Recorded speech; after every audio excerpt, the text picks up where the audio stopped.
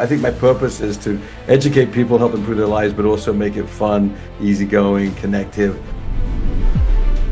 And how do I get builders to be successful? We have an ongoing coaching program, but that's rooted in following a replicable process that begins with discovery and being genuinely interested in your clients. I'm just saying, if you're going to negotiate, let's be good at it and create a win-win situation when you get a sale and protect profits. Make the buyer feel like they won something special. Make it a good game is what I'm trying to say. Don't just capitulate quickly. Basically, it's all rooted back to asking questions and listening and positioning yourself in a way that has meaning to the clients. This is Professional Builder Secrets, the #1 podcast to help you grow your building company safely and securely. Brought to you by the Association of Professional Builders. Join us every week as we talk to industry experts and your fellow professional builders on everything you need to know to generate more leads, more sales, and higher margins while improving the building experience for your clients. Hello, and welcome to the Professional Builder Secrets podcast, a podcast by the Association of Professional Builders for building company owners, general managers, VPs, and emerging leaders. Here we discuss all things running a professional building company, from sales processes, financials, operations, and marketing. We have another exciting episode from the Professional Builder Secrets podcast. Joining us today is Roland, president of New Home Sales Plus, based out of Miami, Florida. Roland, welcome. Thank you so much, Bosco. I'm very happy to be here. I'm honored to be part of your talk. Thank you. Well, we're delighted to have you. And I was doing some research on the show before I actually jumped on, and I really love the background you're in because I have a common alignment to it. But please tell us a little bit about what you do and what your company specializes in. Thank you so much. Yeah, so I'm a new home sales coach and consultant in the United States, of course, and in North America. I started selling homes a long time ago and then was a sales director and took bunches of training. So everything that I teach is completely authentic. It's stuff that I've done myself. In fact, my clients call me the stuff guy because I literally help them transform with real world information that they can use. It's not a whole bunch of theory and conjecture.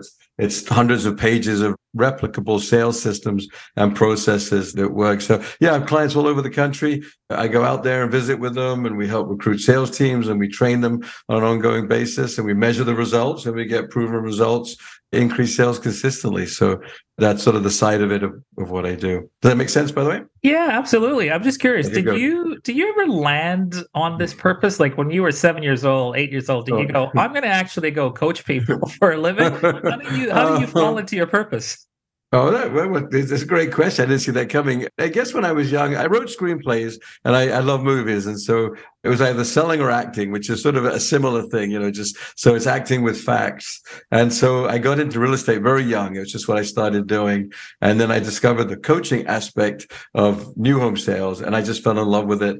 And I just took literal delight and pleasure in watching people improve their lives and career with real world information. So that sort of swayed me over to that side. But I'm like you with your TED Talks and your message to convey, but you can make it interesting, fun, memorable. And so, I have the English humor. I did grow up in England before I came to the States. So people do tend to remember that he makes goofy jokes to relate to the material. And so I think my purpose in that regard is to educate people, help improve their lives, but also make it fun, easygoing, connective, that kind of thing. Does that make sense? Does that even answer your question? Yeah. I don't think I've ever heard anyone say sales is acting with facts, but I think I'm going to quote you on that because I actually really like that. So, okay, well, good. Yeah. So look, the theme of today is around how to sign contracts 12 months or a year or a few months in advance, basically how to pre-sale contracts in advance.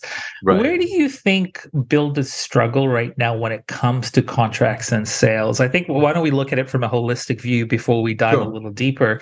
Where do you think the builders are struggling today when it comes to contracts and sales? From the experience that I have with the various builders I work with, it really is, we've been through interesting times. I think the builders have been confused as to what they can do. So I think it's uncluttering and simplifying and getting back to basics. Most of the economists who I follow talk about it. It's like 2019 again, 2020, pre-COVID, which were really good markets, but you had to be good at what you do. And then we had COVID, and it actually created a boom, as we all know, with rates as low as they were in the States anyway. And so I think there's just been a whole bunch of confusion. So just simplifying, getting back to basics, a simple message, positive selling skills, as it were. Some of the salespeople I've worked with that literally have gone through COVID, their skills have atrophied. They haven't used them. They're confused. There's all these sort of warnings about what we can't do. It's like, well, let's just own what we can do. Let's just make it simple. It's great to meet you. Let's find out what you're interested in. Let's design and build that home around those needs and keep it simple and stop creating sort of imaginary barriers or confusion. But as you know, confusion leads to indecision. And so you've got to be clear and simple with your message. Yeah. Now, how do you help builders with their sales process and, to get better contracts or future contracts? How do you help them with their sales process? First of all, you have to have the right team in place. So I spend a lot of time helping them sort of recruit the ideal candidates. We don't need real estate experience necessarily, but typically people with sales experience, we gravitate towards people that have been selling something at a high rate, whether it's cars or rentals or that kind of stuff. So we'll build a sales team. Then really it's a training program rooted in it starts with discovery and being interested.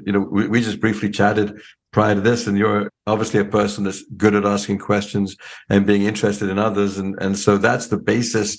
You want salespeople that are naturally curious, mentally nimble, coachable, that can follow a process, and certainly persistent, that really don't hear objections and don't hear no. So, I think that idea of caring about your clients and being empathetic is huge, but also that has to be coupled with sort of a resilience where you can handle rejection and objections and just manage them in a positive way. So, and how do I get builders to be successful? We have an ongoing coaching program, but that's rooted in following a replicable process that begins with discovery and being genuinely interested in your clients, and then phrasing what you have in a way that makes sense to the clients. Not, let me tell you about my builder. We're the greatest builder. No, you don't know the client. How can you possibly say that? So you've got to root any sales, and anything you're selling has to be rooted in discovery and learning about the clients and being genuinely interested, and then phrasing it in a way that has meaning to them, not the other way around. What do you think? Yeah, I mean, look, it's funny enough. My first job in Canada before I actually went on this path was a professional telemarketer selling timeshare to Canadians and Americans. And I remember going back and reading the pitch, and it was really interesting because I couldn't use it. It was a pitch, right? And I was like, well, how do I investigate further? How do I actually get them motivated? And so I had to reinvent the pitch. And I definitely resonated when you said it's really about getting to know the people you're dealing with. Yes. And so I guess, let's dig a little deeper there just a little bit, because from what I'm hearing you say, you recommend that every builder out there get to know their prospects and potentially qualify them, and then customize a pitch based on what you know about them. Is that correct? Brilliantly said, actually. Yes, Bosco. So, I mean, it's not completely making up your presentation every single time, but absolutely, it's got to be rooted in basic discovery. I've even narrowed down this public discovery and private discovery. Right. So the public stuff is, how'd you hear about us? Great. What was it on the website? When are you thinking of moving? And our homes we built 500 to a million. And what those features and that kind of stuff. More private is what is their real why? What's their motivation? What's their pain point? A lot of us aren't going to tell you that in the first 5 minutes. We're just not. It's too private. But if you build trust and you're empathetic, then after a little bit, then people will open up. But let's understand that you have 5 or 6 questions, maybe 5 or 6 minutes to get somebody's attention when somebody walks into your sales arena. I know when you were doing timeshare, you probably had 8 seconds to keep on the phone and they just hang up. So that's a little different. Yeah. I mean, I remember, back in the day, you had to sort of tap into the sentiment of taking a holiday. And that was how you could closely associate a product to that sentiment is getting people to think about, when the last time they took a holiday was. So that was an interesting question. So it was a question that I loved asking was, when was the last time you took a holiday? Because you just didn't know what to expect, right? And with the current economic outlook in the world, and with everything that's going on, the uncertainty and just every outlook made available to the media today, which obviously gives a lot of people heartburn, and for some people, it keeps them up at night. How do you view that in the world, especially if you're a builder, and how should a builder really prioritize pre-planning? Because this whole concept today is about pre-sales or pre-planning for the future. Why is pre-planning so important, and how do you help builders get there? Right, fair enough. I think that you have to have economic data on your side. Even as a sales trainer, I work with about 30 builders on a monthly basis. I have just enough economic information to be dangerous.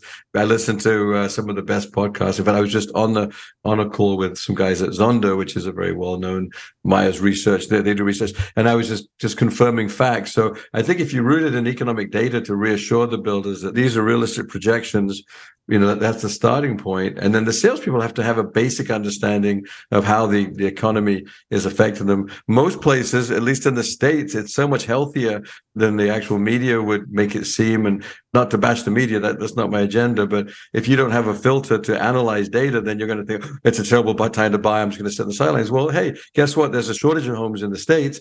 We're upside down by about 5 million. We only have a couple of months worth of supply when normal is considered 6 months supply. Unemployment's at 3.2% in the States, which is almost full employment. If you want to work, you really can, which means people do have income. So if you can't sell in those conditions, there's something not right with you if you don't understand how that positions you. Now, I can't speak globally. I'm not in every single market like you are. But I think a beginning point to train your salespeople to make sure they have essential economic data on their side to support that now is a great time to buy because, finish that statement. In the States, now is a great time to buy because a year ago, builders were shut down. We weren't doing pre-sales probably. And if you did, maybe you had an escalation clause where you couldn't guarantee the price because costs were so volatile. There were supply chain issues, bidding wars. So it really wasn't pleasant to be a buyer in that market. Now it's great. It's like a safe haven. You can come in, you can choose your home again, choose a home site, personalize it with your, whatever the process is, and rest assured that the price is locked in again and your selections will be made. Most builders are giving a higher level of finish to offset the fact that rates have gone up a little bit. So really there's a strong case to be made for now is a great time to buy but you have to have economic data and intelligence to support that. Otherwise it does sound like just a, hokey thing that you're saying. So I think, that combination would be important. It sounds like data sells narratives as well, right? So it gives the builder, an extra value. Right. Let's talk about buyers a little bit. What are the findings that you have learned about buyers in the building space that every builder should be aware of when it comes to closing a sale? I think the buyers got scared with what's going on, everything that you said, and so they just sat on the sidelines for a couple of months, and then they've come back out again, recognizing that they want a brand new home, and that a brand new home is more appealing than a used or a resale. Just tapping into what they want to learn about and not having your own bias, not making assumptions, doing the research on what the clients want, but then really having a sales team that can ask questions and sort of translate features into benefits. In my book, Mastery of Selling for New Homes, my first book, my next one is Mastery of Negotiation, which doesn't mean you have to negotiate, but I'm just saying if you're going to negotiate, let's be good at it and create a win-win situation where you get a sale and protect profits. But basically, it's all rooted back to asking questions and listening and positioning yourself in a way that has meaning to the client. So to get back, to peel the onion back, how do builders deal with it and what you're looking at, just understand the market you're in, but make sure you translate what you're doing into benefits for clients. So I call it FBI, feature benefit involvement. So the feature might be, I don't know, that you have some kind of a product, maybe maintenance-free vinyl or hardy plank or brick or stucco. So what? So what this means to you is, and then it's maintenance-free, which will give you more time. In maybe my case, it means I can spend more time with my beautiful son, Max, which would be a hot button. My lovely wife. Got to add that in there in case she listens to the podcast. But my point being that just the feature of maintenance-free. So what? I don't know what that does. You might be providing green features and solar this and all that stuff. But if the salesperson can't simply explain that to say, so it means that you'll have a healthier home and will save money. Is that important to you? They go, oh yeah, of course it's important. Thank you for connecting me to that emotion of the feature and the benefit. So the feature is logical. The benefit is emotional, but the involvement question connects you to that emotion. So the heightened level feature benefit involvement. So there we go. So if the builder has a vision about something, but the salesperson doesn't understand it or can't explain it simply, then you'll be losing potential clientele.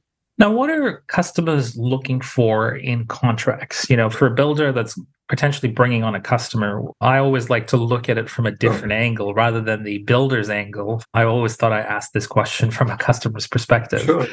First of all, in my book, I have a list of about 100 words that we use in sales. So not to pick on you, but the word contract we've actually replaced with the word agreement. Yep. just so you know. So I have a little foam ball that you want to see because, they're listening to this. But in my training, if people say the wrong word, we throw this foam ball at each other to try to train each other. So that word agreement sounds so much nicer than a contract. Because, if you watch Goodfellas or any of those mafia movies, they put out a contract on you. So it's not a lot, it's a home site. It's not a house, it's a home. It's not standard, it's included. So yada, yada, yada. Sorry about that little lecture, but I just No.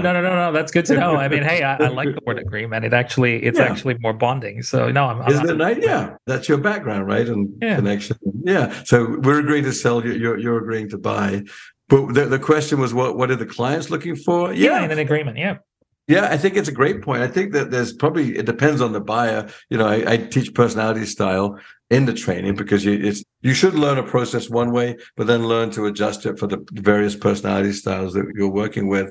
But I think that most normal buyers care about integrity and the fact that you'll put something in writing and that there aren't going to be many surprises along the way. So if you are going into a pre-sale, and that could be at every level, it could be 300. I was a sales director fairly recently before I came back to training, and in Southwest Florida, we were building homes from about 2 million to just over 10 million.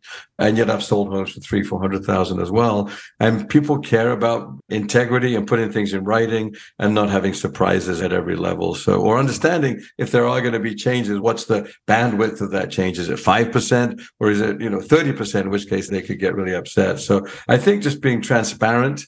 I sort of use the example, I'm going to try to say it right, I may not, but if you were to go to a restaurant and say to the waiter, what's good? And he goes, well, the steak's great. I said, well, I'm a vegetarian, I don't like steak. Well, you asked the question, so you should give a choice, between the seafood, I'm looking at your salmon and your steak, what's better? Then he can give an educated answer. Well, it's the same thing with your buyers. You might ask, you might not know what's important to them. It was maybe a little weird example, but you've got to find out what's important to them. So your eyes, your expressives want shiny objects and they want the latest finishes. Your analytical people want energy savings and they want processes and systems and warranties out, extra warranties and proactive warranties. Your Ds, your dominant people, that they just want to make sure they're getting the best deal and that they're winning something from you.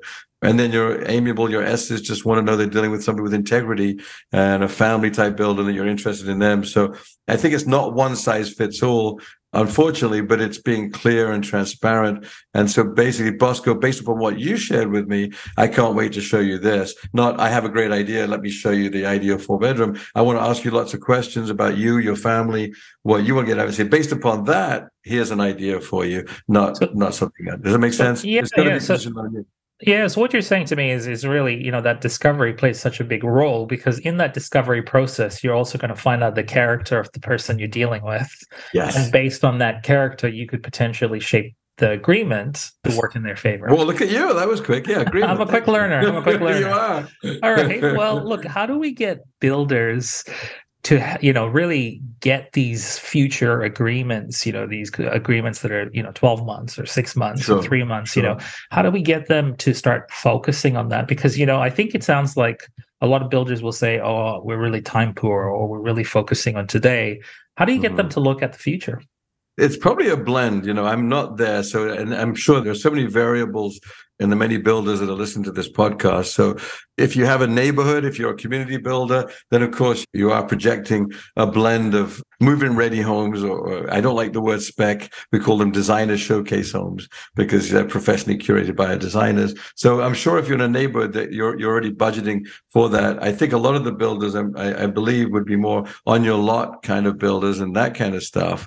And so again, I think it's just having just making it seem simple and easy to follow. To answer one of your earlier questions, what do people want? They want a simple process. They want to know that you're competent, that they can trust you in the transaction, but that it's not going to be way too complicated and that they're going to have to go all over town picking out their flooring and their cabinets. But what you provide is a simple, perhaps a one-stop shop or a process where you manage all those decisions for them. So I think the more you can learn about a client and then sort of imbue that this is going to be a simple process, a fun process. We're here to hold your hand throughout and encourage buyers that it's okay to trust us. And maybe we have a slot that you need to get in right now because the next slot's going to be, middle of April, 2 months from now or something. But I think it's all about just keeping it simple, quite frankly, and being a solution provider as a builder, obviously not presenting problems, but presenting simple solutions for your buyers. How do you create urgency for, a building business? How do you help them create that urgency? Yeah, good. To interrupt you, but that's one of my favorite questions because for whatever reason, the last month with my 30 or so teams, we've been asking this question: why my builder? Why my neighborhood and home? Why now? So for those that have a pen handy, why now is a huge difference maker. So for us humans to understand something, you probably know more about this than me based upon your background, but my understanding is we have to hear things at least 3 times. Would you agree with that? In other words, just to say it one time isn't enough for us to get it. So I've broken the sales process down into a 3-act play. Just that there's a beginning, middle, and end. So the beginning is you meet somebody, you learn about them, you give a presentation. The middle part is you demonstrate, you narrow down to one of a kind. Act 3 is closing. And I would advocate never negotiate on your feet, always close at your seat. So I did this. I brought people back to my desk, sat them down and recapped and got so much better at it. So my point being is that idea of urgency, you can't only wait to act 3 and go, oh, Bosco, better buy now. It's like, well, you didn't say that before. So up front, when you meet them early on, talk about why now is a great time to buy. There's a phrase, silent sales tools.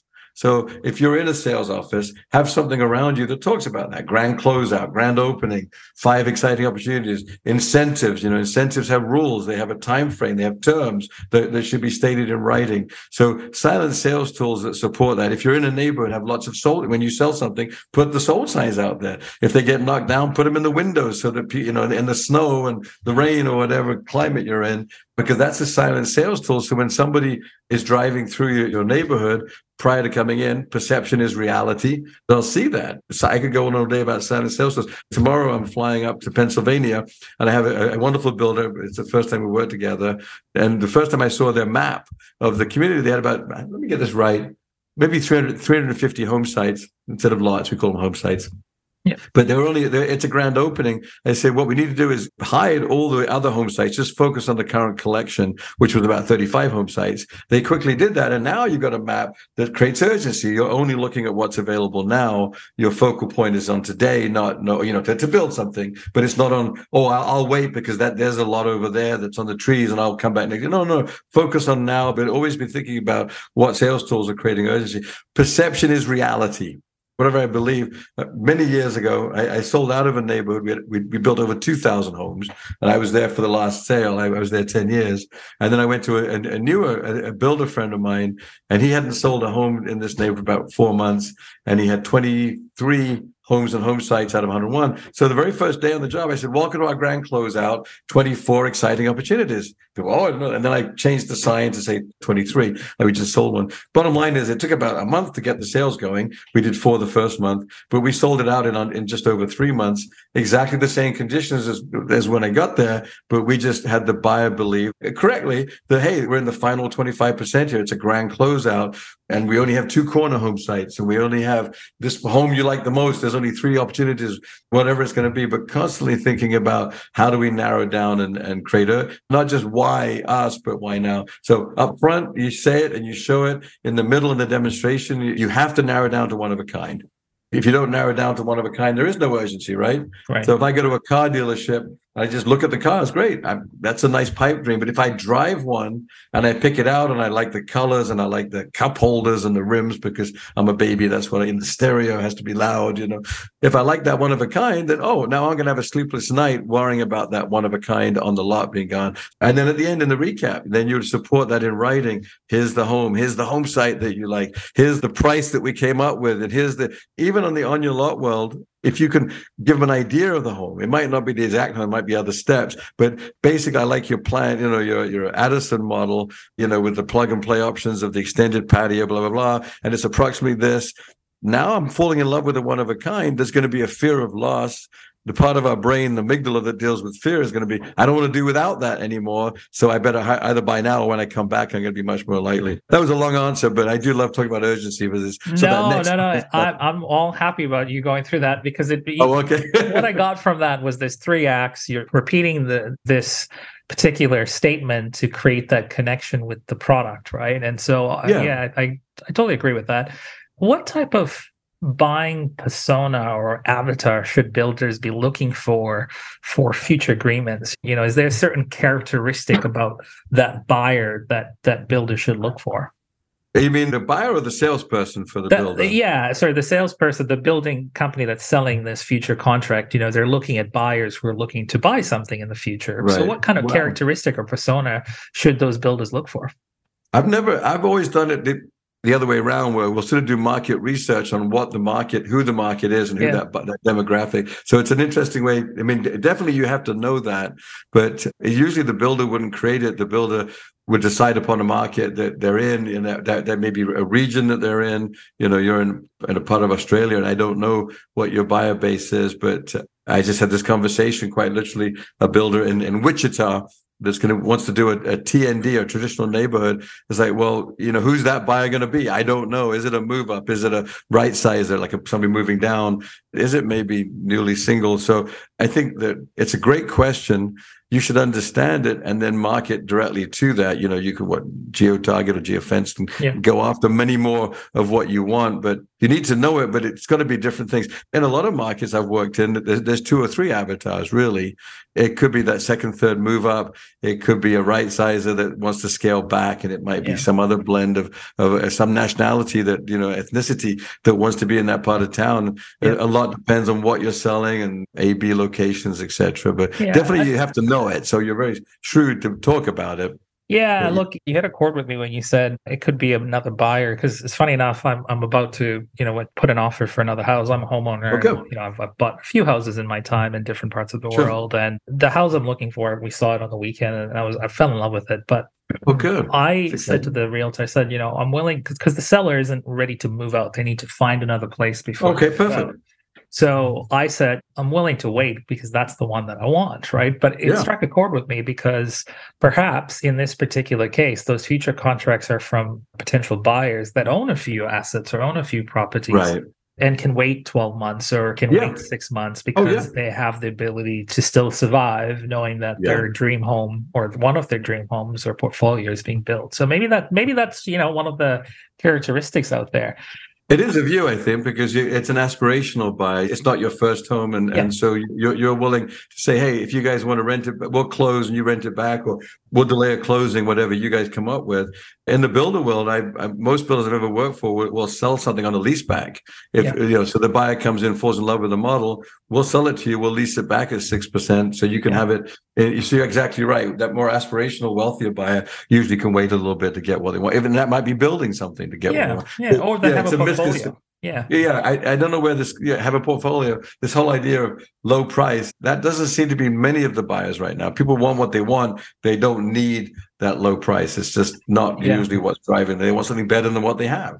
Yeah. Look, I'm going to ask a question because obviously we live and breathe around closing and the third act. Okay, thank you for what do you need to do as a builder to close those future agreements, or for that matter, to close any agreement? I figured this question would get you excited. So it did. Look, I'm rubbing my hands together. Look at this. I'm all excited. I didn't realize I was such a new home nerd, a sales nerd. It's great. It's hilarious because, first of all, I get questions on teach my guys to close all the time. And I say, how well do they open? In other words, how good is their discovery? I feel like we've covered that, though. Good open-ended questions. You're going to build a case, Act 1, show it to them in Act 2 and narrow down. Act 3, which is closing, as you so correctly said, thank you. It's not about the words.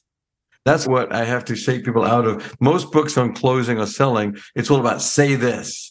And I'm sure you know this, but the most research shows that most of what we judge is voice, tone, and body language. For example, I've been to classes where they say, on a scale of 1 to 10, 10 being the highest, how much do you want to buy? And I would never say that. I can't say it. It sounds crass. But what I can do is I can narrow it down to something, have you fall in love, and then I'll sit you down and I'll recap it with you because I know you've probably got 30 questions that why don't I be proactive and take you through a closing process? So long story short, it's not words, it's the process that you have that most people overlook. And so I learned this. I was one of 10 salespeople in South Florida on a sales floor for 10 years. It was heartbreaking for the first year because I just wouldn't sit everybody down. Then after a year, I thought, wait a minute, why am I ending up standing up saying, here's your brochure. He said, let's sit everybody down and see what happens. And I sort of cultivated this closing process that was as in-depth as that one, which would be, here's the location that we like, and here's the things that you liked about it. Let me put it in writing. You like the grocery store, Whole Paycheck, or Whole Food, I guess we call it here, whatever is around the corner, or work, whatever. Yeah, the Whole Paycheck, the airport, whatever it is. Most importantly in a community, here's the community, here's some amenities if you're in an amenitized community. Here's the outside of the home you like. Let's make sure we pick the architectural style. I believe you wanted the farmhouse or the coastal or something. Let me show you that. Let's go through the floor plan together. That could be 15 minutes. And if you had kids, so kids' bedrooms, let's write their names down. Jack and Diane over here, 2 American kids.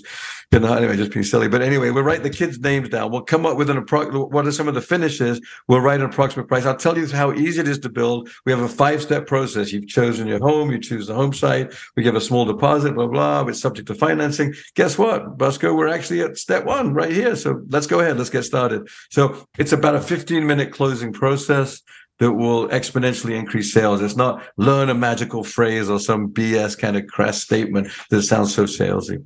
What do you think? That makes really good sense. I mean, for me, I would say, go back to my selling days, you had to paint the picture, right? So I think what you're doing is helping people envision that home that they want to buy. Let's take a different direction. Let's talk about sales and marketing tactics that are working in the industry today. You're around it a lot more than most builders are. What's working today in the industry?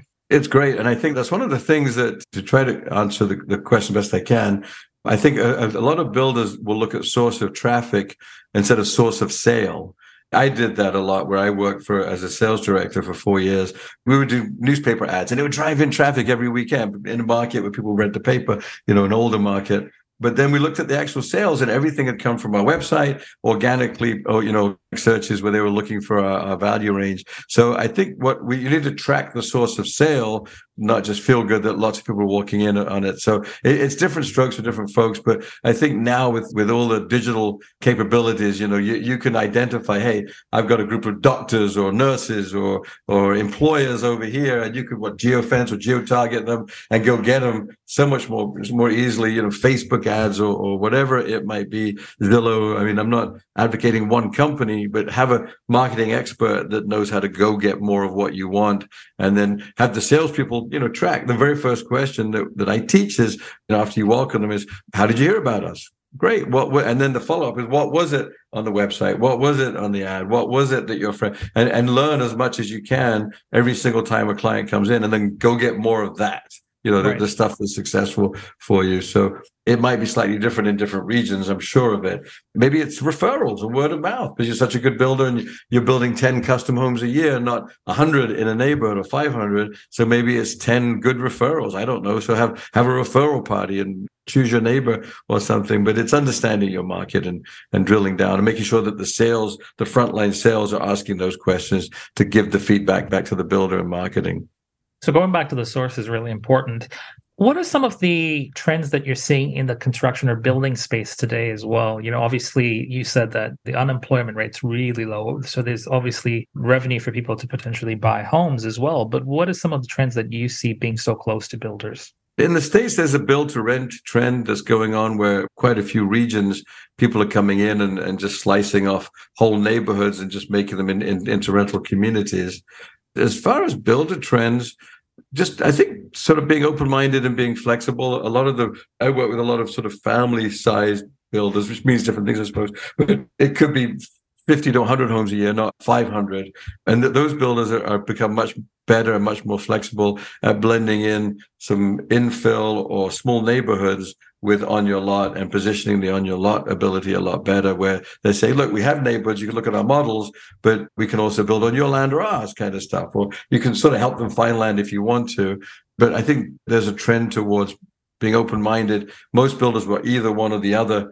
Even 10 years ago, I'm an on your lot builder, on your land builder, or I'm a community builder. Now, I would say half the builders I work with have sort of can delve into either one and aren't boxed in. And they might even get into rentals and rental communities and do a bit of that. So I think it's, understanding your business and make sure they're profitable, but also being flexible to different opportunities and how you can leverage that successfully. Does that make sense? Yeah. That's it's an interesting concept, because even here in Australia, or at least in Queensland, where I'm at in Brisbane, there's a 1% vacancy in rental units in Queensland. Oh my gosh. Yeah, and Wow. a lot of the buyers I was talking to a realtor this week, and a lot of the buyers are basically looking at townhouses or looking at units next. We're also having the Olympics coming up in a few years. So nice. That's a good excuse for you to come back over. I haven't been to Australia for about 7 years, so it's time to come. I'm sure the Association of Professional Builders would love to have you. And well, that'd be good. Thank you. If you do visit, you'll have to let Russ know. What are some of the blind spots when it comes to agreements? You great question. Yeah. What are some of the most common blind spots that you encounter working with builders? Yeah, I have had builders we all have biases, right? Or buying heuristics, selling heuristics. One of the biases that I ran into recently was the idea of sort of negotiation. And I try to teach it as a win-win, where we're not giving it away just to show weakness. It's part of a pricing strategy. So if your market, and yours sounds like it hasn't, if you got such a low vacancy, but in parts of the States for a while, people wanted to feel like they were getting a better deal. So there's ways to create a win-win without giving away the farm. And I teach that stuff, so don't be so, I had a builder that at very high end, so he had a buyer that asked him, did he negotiate? He said, no, and the buyer left, didn't buy, bought for somebody else. Well, that's a lose-lose. You didn't get the sale. The guy was just nibbling. I've always wanted to make an offer. It doesn't mean I won't pay full price, but if I'm going to buy a home or a car, I've always wanted to make an offer. I hope you don't get insulted by that, because that's your own bias. It's just, I'm going to try it and try to stick with it. So, and on the selling side as a builder, just being open-minded about pricing strategies. It's not price apologizing. A builder friend of mine calls it that. It's not. It's just being smart. Retail figured it out without showing weakness. But a lot of what I teach in the next book, Mastery of Negotiation, stuff I've learned from others, by the way. I don't think I created any of it. I just implemented it and got to practice it. It's create a win-win. If you have an incentive, there's got to be terms. It's got to be in writing with an expiration date. A lot of the builders I'm working right now, they have a little bit of room that the manager will say, okay, here's the published price. We got maybe 1% or 2% in our back pocket. Don't give it away if you don't have to. But if the buyer wants window treatments, if the buyer wants ceiling fans, if the buyer wants an upgraded fridge, say, well, if I could, would you? In the old phrase from 30 years ago, if I could, would you? Well, let me write it down. Let me put it together. I'll run it by my boss and we'll see. Use the higher authority of your boss to say, I'm not guaranteed, but I'll try. And now the buyer feels like they want something and it might have cost you $1,500 or $2,000 that you had in the budget. So my point being that the biases against certain things that really are just pride and ego as opposed to a business plan. Come up with a business plan and decide, yes, I have 2% per home. My sales director or my manager or my salesperson can work with. Hopefully they are not panicked by that and they can work through that in a way that doesn't appear to be manipulating people. I don't want that to be the idea, but make the buyer feel like they won something special. That, it was like the World Cup final where Messi scored a penalty and came from behind or whatever, went to extra time. That was it. But anyway, make it a good game is what I'm trying to say. Don't just capitulate quickly. Fair enough. Let's talk about your books. Oh, thank you. Yeah, you've written The Mastery of Closing. You've got the Mastery Actually, it was called that. It's now Mastery of Selling. That's right. Okay, yeah, right. I changed the name because, I realized it wasn't only about closing, but that was the old title, so that was interesting. Sorry, I mixed the other book that I read from Brian Tracy, The Art of Closing the Sale. It was one of my first sales books that I read when I was 19 years old. So going back to the roots. Tracy's great. Tom Hopkins is great. Yeah. I mean, those were the old school cats, right? Zig Ziglar, Jim Rohn. They're all the pioneers, I guess. Looking at your books, right? What are some of the key takeaways from your current book, and what can people look forward to from your future book? Well, I think first of all, keep it simple. So early on, there's one page that describes that 3-act play, beginning, middle, and end. And that's probably one of the most important pages is to understand that there's a process there that if you miss a step, you might make a sale in a really good market, but it might come back to haunt you because you don't know enough about that buyer. So, just keeping it simple and step by step, it'll get you more sales. And if you're not getting sales, you can go look at and fix it and that kind of stuff. And then really the theme with me, the older I get, I'm aging rapidly here, is the more empathetic and the more questions I really do ask. When I go back on a sales floor, I was a selling sales director in Southwest Florida from 2013 to 2017 before I came back and started my own company. And I mean, I'm genuinely interested in people. I care about them. And what is it about that home you like? And what is it about the location? And we have these kinds of home sites. What are you looking for? And then really listening and picking up on those clues and developing. Malcolm Gladwell in Blink talks about mind readers and empathy. And it's so real. If you're going to be in sales, then it's just not binary where people don't always say what they're thinking or what they mean. It's the silence and how they react to things and their body language and all that kind of stuff, that if you're paying attention to that. So I guess, on a simple level, there is a process. A lot of people don't even know it. On a more deep level, ask good open-ended discovery questions. Don't rush in with an answer till you're really comfortable. You know why they have that question. So if you were saying to me, I want something that's really open, and I go, well, all my plans are open. So I'd say, tell me more about that, Bosco. What does open mean to you? And what else is important to you and your family? Oh, good. And then I would repeat it back. We call it chunking. So if I hear you correctly, you want this, you want this, you want this. And it's that open-ended discovery, that back and forth early on, that will get you tons of sales at the end. If you open well, you can close strong, but they're not the other way around. So, amazing. So yeah. When's the book due? When are you having the book? And where can we find the books, essentially? Well, no, but Mastery of Selling is out. You get it on Amazon, actually. Yeah. So the Mastery of Selling for New Homes is out now. Please, it's international. You can get it anywhere. It's coming out on Audible in the spring. I'm finishing up recording that, which is an interesting project. And then Mastery of Negotiation will be in the summer. So it's it's half the size. This is 456 pages. It's really a how-to. Give it to a salesperson. That's your sales Bible, as it were. Mastery of Negotiation is at the advanced level, where it's going to be much shorter and it's much more 22 processes. Each one you can implement that will teach you to not just get the sale, but create an experience and get a win-win. So yeah, summertime for that. What type of resources do you offer for the builder listeners out there? And obviously, you said you're in Miami, but you're all over the U.S. What are some of the things that builders can do to follow you or even hear you speak? Tell us a little bit about what you do on a day-to-day basis.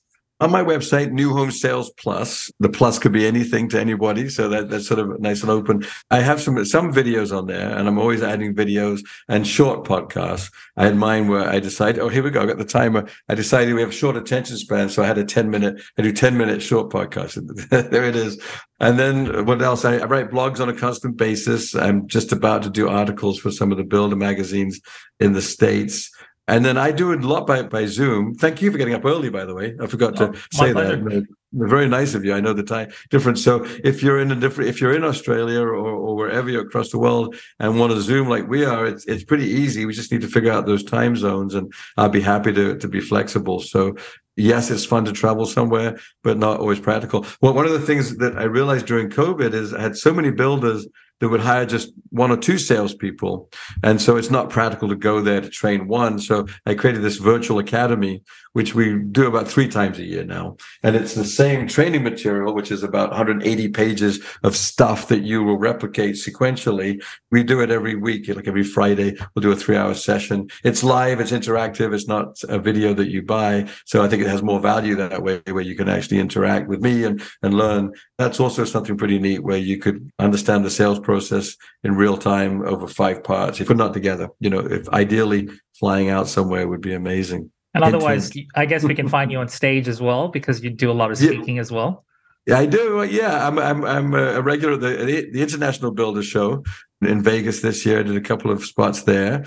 I'm speaking next week at a summit, Builder Partnerships in the States is having one in Fort Lauderdale. So yeah, I'm often around. I normally have my own retreat. I might not be doing one this summer. I might skip this year and focus more on next year in 2024. But I'm working on the books, and it's just taking so much time. But yeah, I'm easy to connect with. If nothing else, pop me an email. I'd love to chat with you. It's Roland@newhomesalesplus.com. So that's easy. And I would love to figure out how to help you in any way possible. And plus, I have lots of other resources like you, people that I know that I can introduce you to. If you have a certain need for something within the industry, I have a lot of great other companies that are vetted by other builders. We formed a mastermind group within the builders I work with, and that's a live group where they answer questions and help each other out. So hopefully in there's some resources for your builders to reach out to me. Thank you. Amazing. Well, Roland, they said that a great conversation is when you learn something new. It's fair to say that I'm sure our builders have learned a few things today. So really appreciate your time and energy, and we look forward to having you back in the near future. And again, thank you so much for sharing your insights today. Thank you, Bosco. It's a pleasure. And thanks to the Association of Professional Builders. I appreciate you and Russ for putting this together. Thank you so much. Thank you for listening. Remember to subscribe to Professional Builders Secrets on your favorite podcast platform and leave a review. To learn more about how the systems at the Association of Professional Builders can help you grow your building company, visit associationofprofessionalbuilders.com. See you next time.